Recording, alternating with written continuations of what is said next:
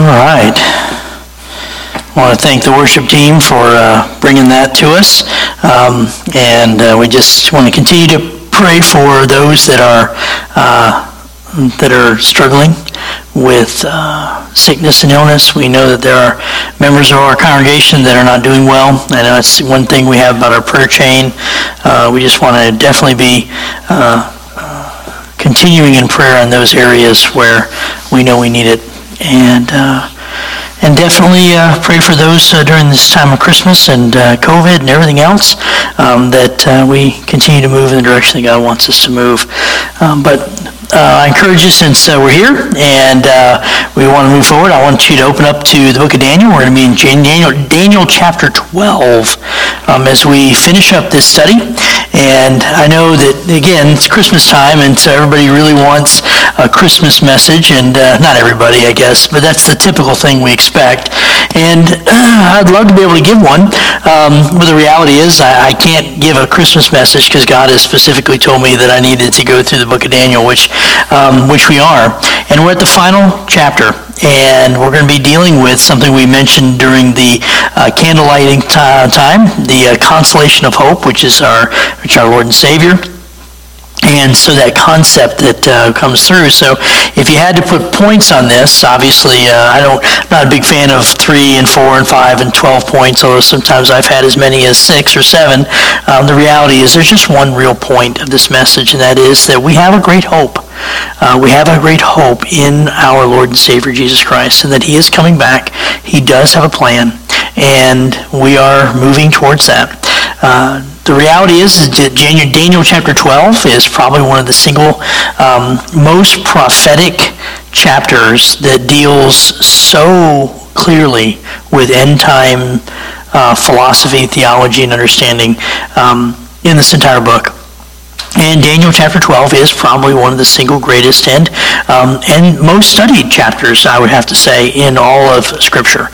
In fact, the details in here, and actually, if you really want to get down to it, chapter 12 really should have begun in verse 44,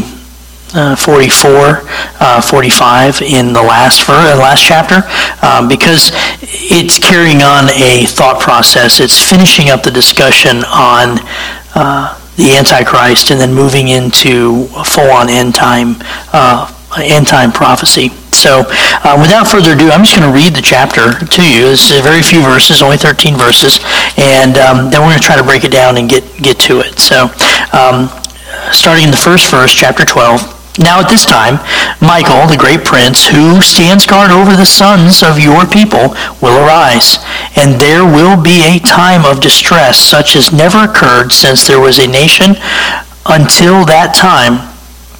And at that time your people, everyone who is found written in the book, will be rescued. Many of those who sleep in the dust of the ground will awake.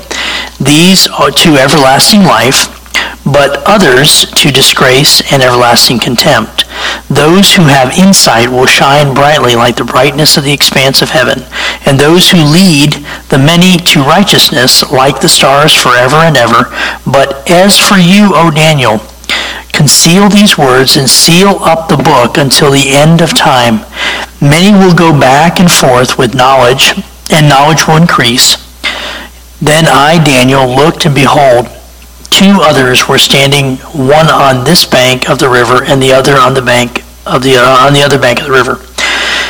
And the one said to the man dressed in linen, who was above the waters of the river, how long will it be until the end of these wonders? And I heard the man dressed in linen, who was above the waters of the river, as he raised his right hand and his left hand towards heaven, and he swore by him who lives forever that it would be for a time, times and a half a time.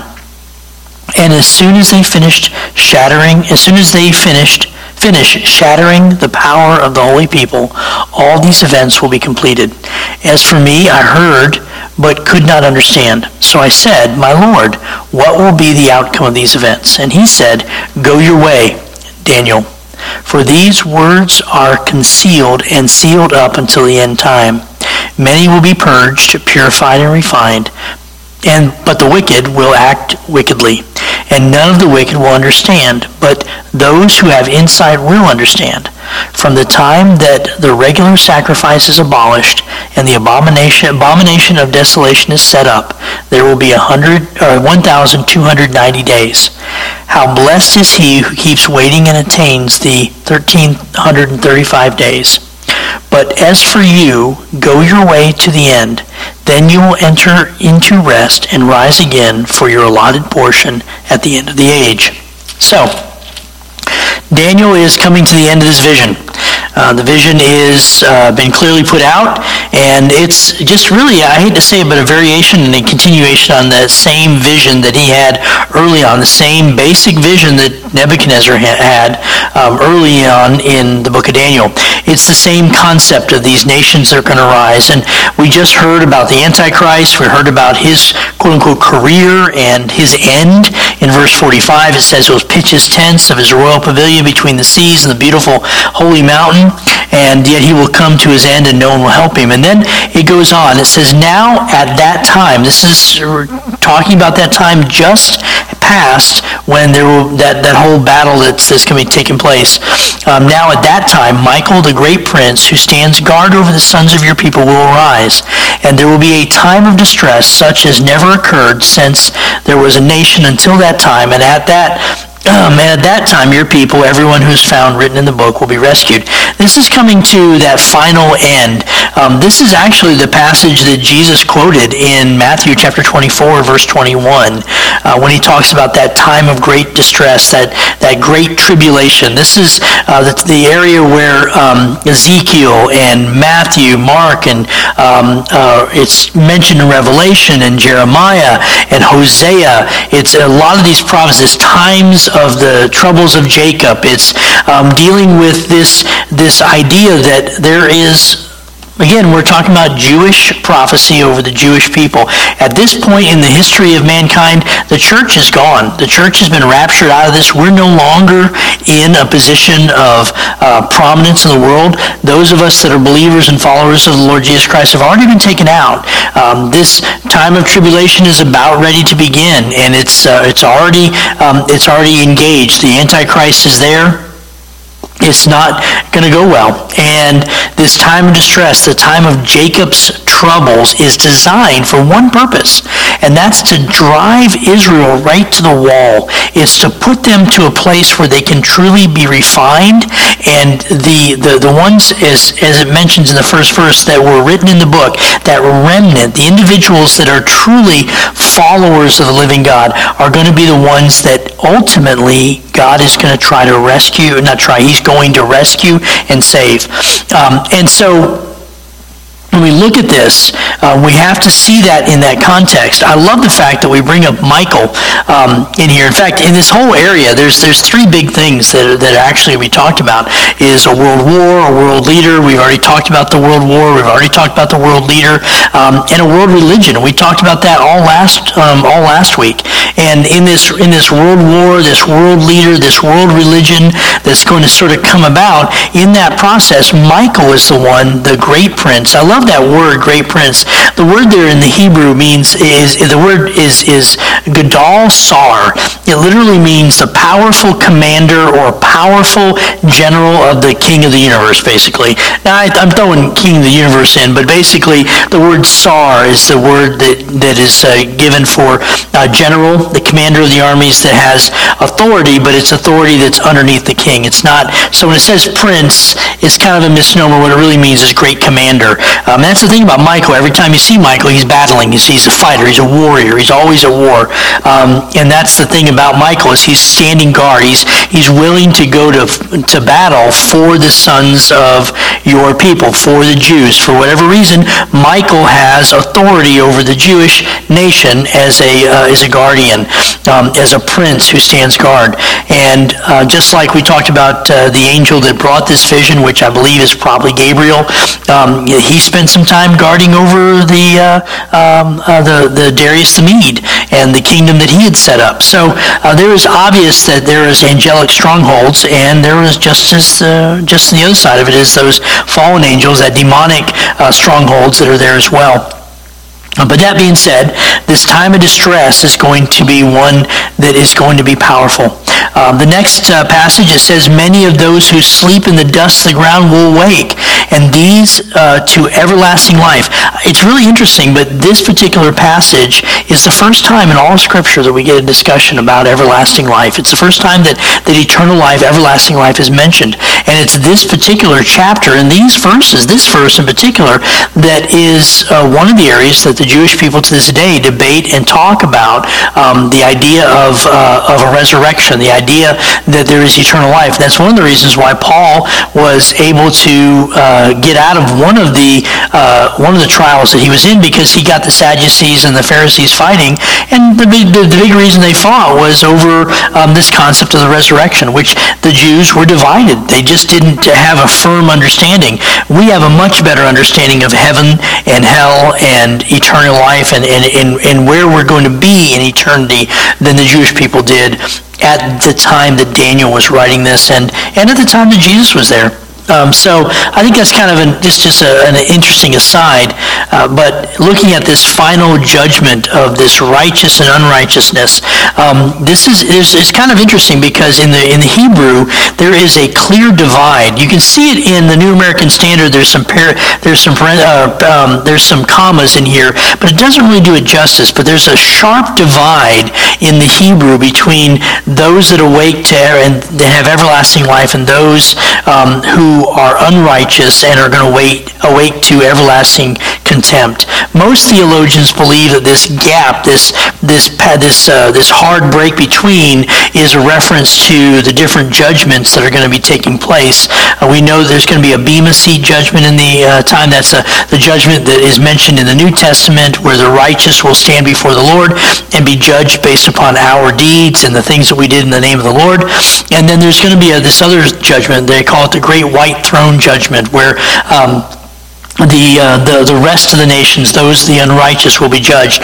But in the end, and this is the thing that we need to take to the bank, is that judgment's going to happen, and it's going to happen on all mankind, not just the good and not just the mad.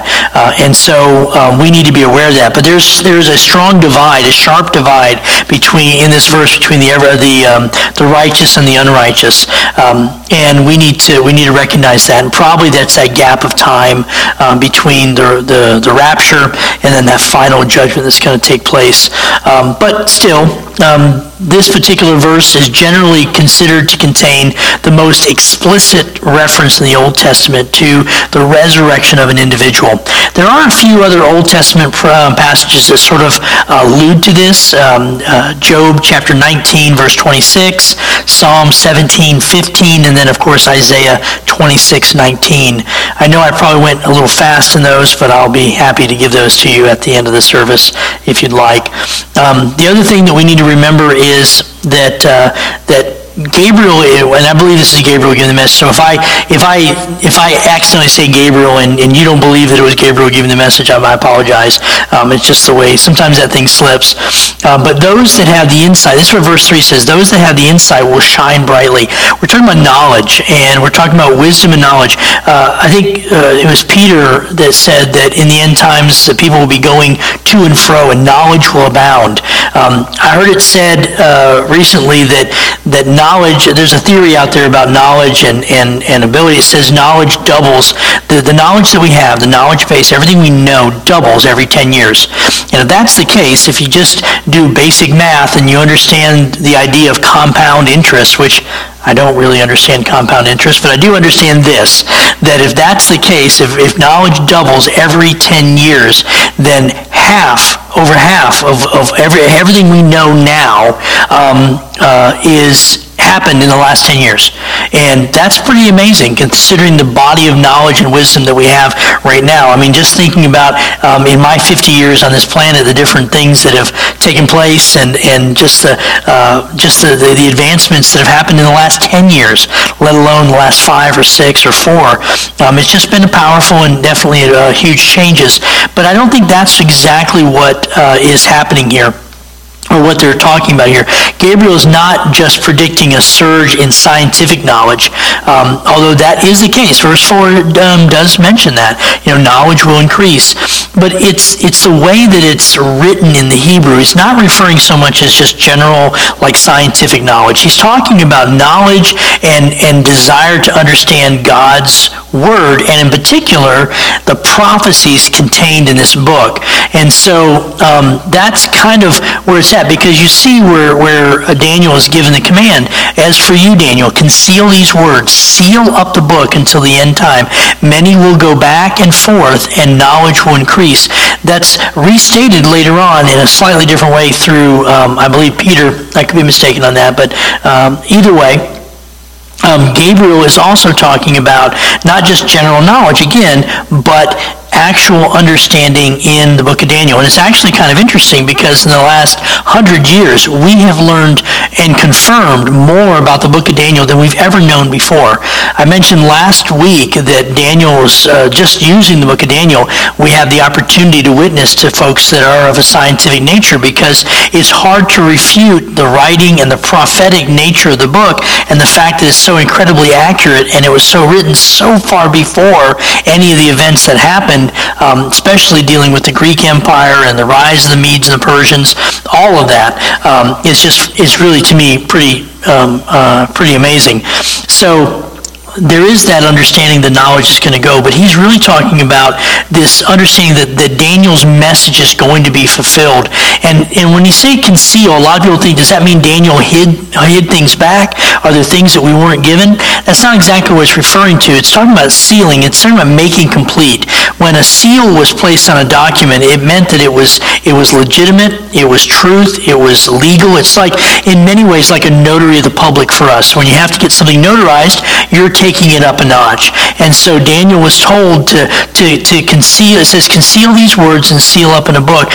But what he's really referring to is to keep them secure, preserve these words, and know that they are complete and in what they are.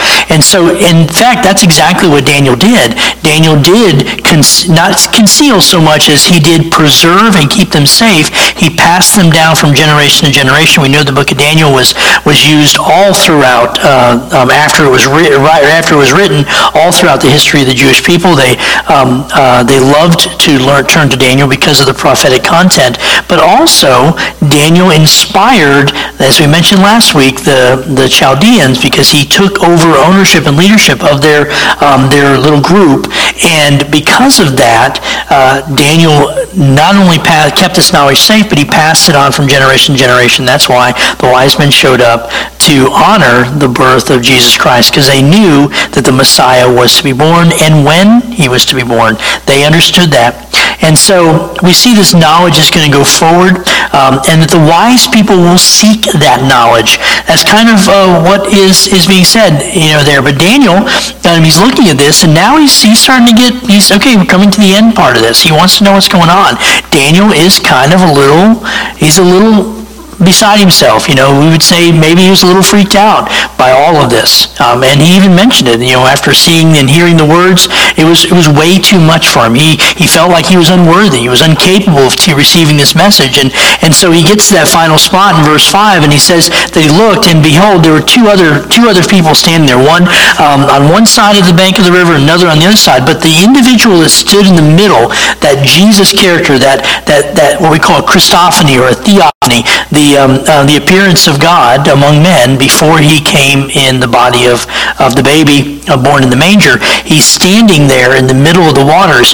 And so these other people were there. And the reason why they had these other two there was because, according to Jewish folks, there was a required number of individuals for a statement to be considered true. And so to have these other individuals, it gave more credence that this was a legal definition. There was enough witnesses to testify that these words are true. Not that God needed a witness, but it's part of just the Jewishness of the book. And Daniel looked up, he saw these other two, and it says, and one said to the man dressed in linen who was above the waters, this is either Gabriel or Daniel, we're not exactly sure. I tend to believe that this is Daniel speaking, and he's referring to himself in the third person. And one said to the man dressed in linen, who was above the waters of the river, "How long will it be to the end of these wonders?" Now, whether it was Daniel or an angel doesn't really matter. The question was put out. The question was put out to the individual that's hovering above the waters there. The one that's in linen that we talked about was a Christophany. This is a pre-incarnate form of Jesus Christ. And he said, as we know this because it says in verse 7, I heard, now he's back in the first person, I heard the man dressed in linen who was above the waters as he raised his right hand and his left hand towards heaven and swore by him who lived forever. This is another Jewishness, a Jewish sign, is an idiom to indicate that by raising both hands to heaven and swearing by God that this is all true, right? That what is being said is absolutely 100% true. And he says that there'll be times, and a half a time. In essence, 3 years. That's a way, in the Jewish folks, the way they would say that. We know that's 3 years because it's confirmed a little later in Scripture when it says 1,290 days. So we see that there's that 1,290 days, that 3.5 year time frame, that time when the hardness of the tribulation is going to come to bear. It's during that time when Zechariah said that 1 out of every 3 Jewish people will be saved. It's a time when that the nation of Israel has never seen up to this point. Even in the Holocaust, and I mentioned this a few weeks ago, even in the Holocaust, it was just reversed there. It was 2 out of every 3 Jews were saved, rather than 1 out of every 3. So this is going to be a situation that the Jews have never experienced in the history of their people. And so he says, as soon as they finish shattering the power of the holy people, all these events will be completed. There'll be some sort of a war. There's going to be a battle that takes place. Revelation goes into more detail about this. There's a discussion about the 144,000 Jews. What are they doing? This remnant that is called out from the different tribes, 12,000 from each tribe, they're going to be witnessing and sharing the faith with those that are left, because the Spirit of God, the church has gone. And so somebody's going to have to carry that final message as God gives one more chance to mankind to return to Him, to repent from their sins. And Jesus goes on to say in verse 8, he says, as for me, I heard, I apologize about that. This is Daniel now speaking. As for me, I heard, but could not understand. So I said, my Lord, what will be the outcome of these events? This is where Daniel is now. He just can't be silent anymore, and he's turning to Jesus. Some folks say that he's turning to Gabriel and talking to him, but I don't believe that. I think he's actually just was so incredulous, so caught up in the moment, so much overwhelmed by the vision that he turns to the Jesus character that's standing in the middle of the river, and he asks this, my Lord, what will be the outcome of these events? What's going to happen? And this is where Jesus turns and speaks directly to Daniel. And this whole time, Daniel was given this prophecy, but he hadn't had an actual word that came to him except through this angel. This is a moment where Daniel is being addressed by God, by Jesus. He says, go your way, Daniel, for these words are concealed and sealed up until the end time. And then it says, many will be purged, purified, and refined, but the wicked will act wickedly. And it goes on and talks a little bit more about that. But I want to stop there just for a second and look at this. He says, he's telling Daniel, be at peace. Be at peace. None of this is going to happen in your lifetime. Go your way. These words will be concealed. Those that don't need to know this won't understand it. Those that do, will. And it talks about that with the whole idea about that there will be those who have insight and understand, but there will be many that won't. But it talks about a purging, a purifying, and a refining. These are good words and used in a good way. Remember we talked about early on in the discussion of Daniel, the idea that a forge, which was what was used to basically punish the 3 Hebrew young men, Shadrach, Meshach, and Abednego.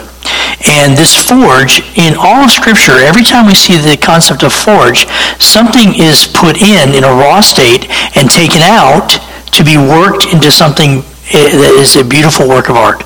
That's kind of the concept, that we see whenever we discuss forges. And this is kind of the same it is the same terminology here. It's the idea that this purifying, this refining, this forging is going to produce something that is going to be truly a work of art, but it's going to be painful. If you've ever forged anything, if you've ever made anything, you know that it can be painful. It can be painful on the piece of art that you're trying to create. It can be painful on the individual trying to create it. We talked all about that when we were dealing with Daniel and the three boys in the fiery furnace in the first part of Daniel. But there's going to be a purging.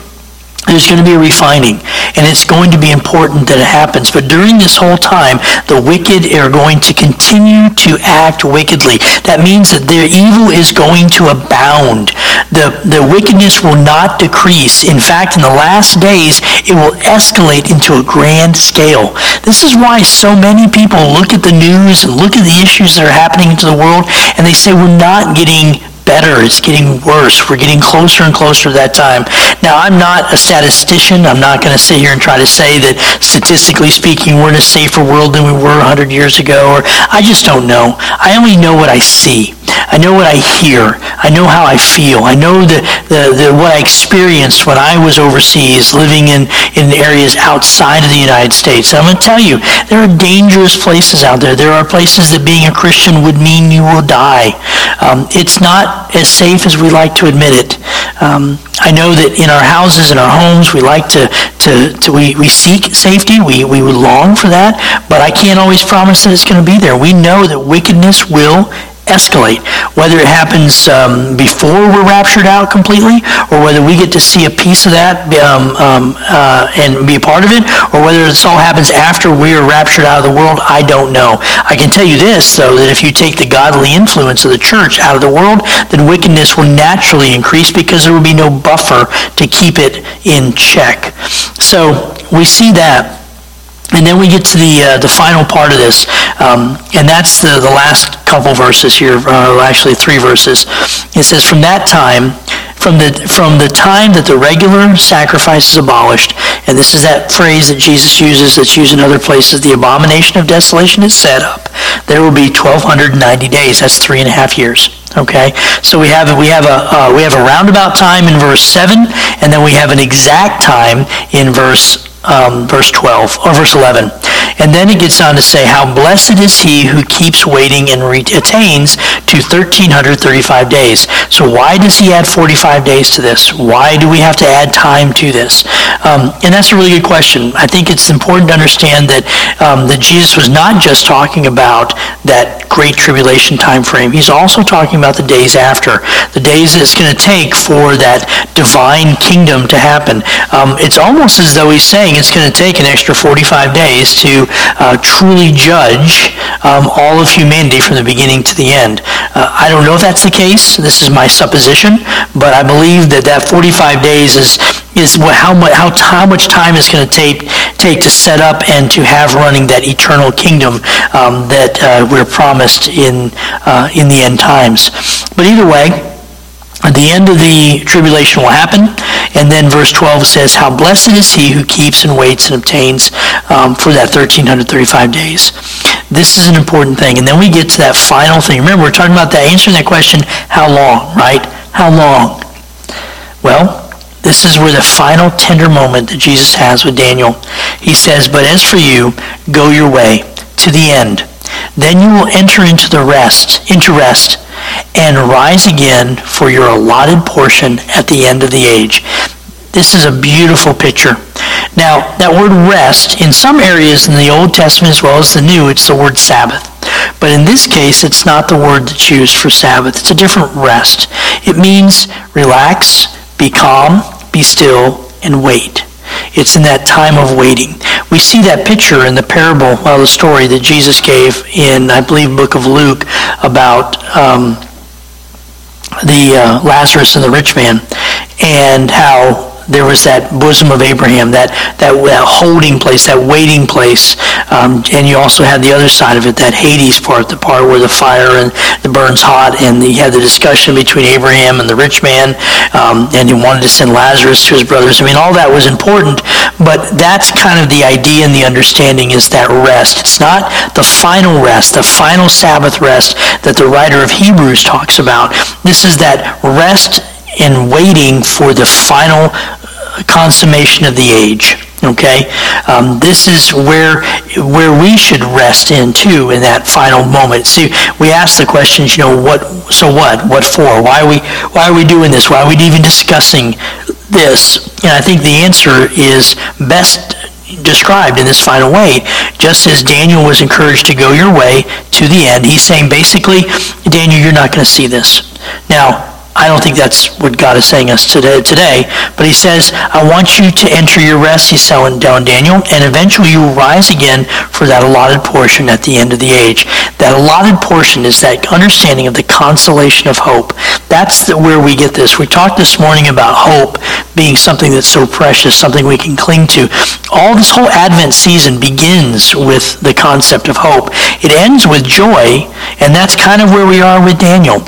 We began with hope, a hope that the Jews would be able to return to their homeland, a hope that this time of chastisement would move quickly, and when it was over with, the Jews would be able to resume, and that the Messiah would come. Ultimately, Daniel was waiting for that Messiah, just like all of the humanity was up till the day Jesus was born.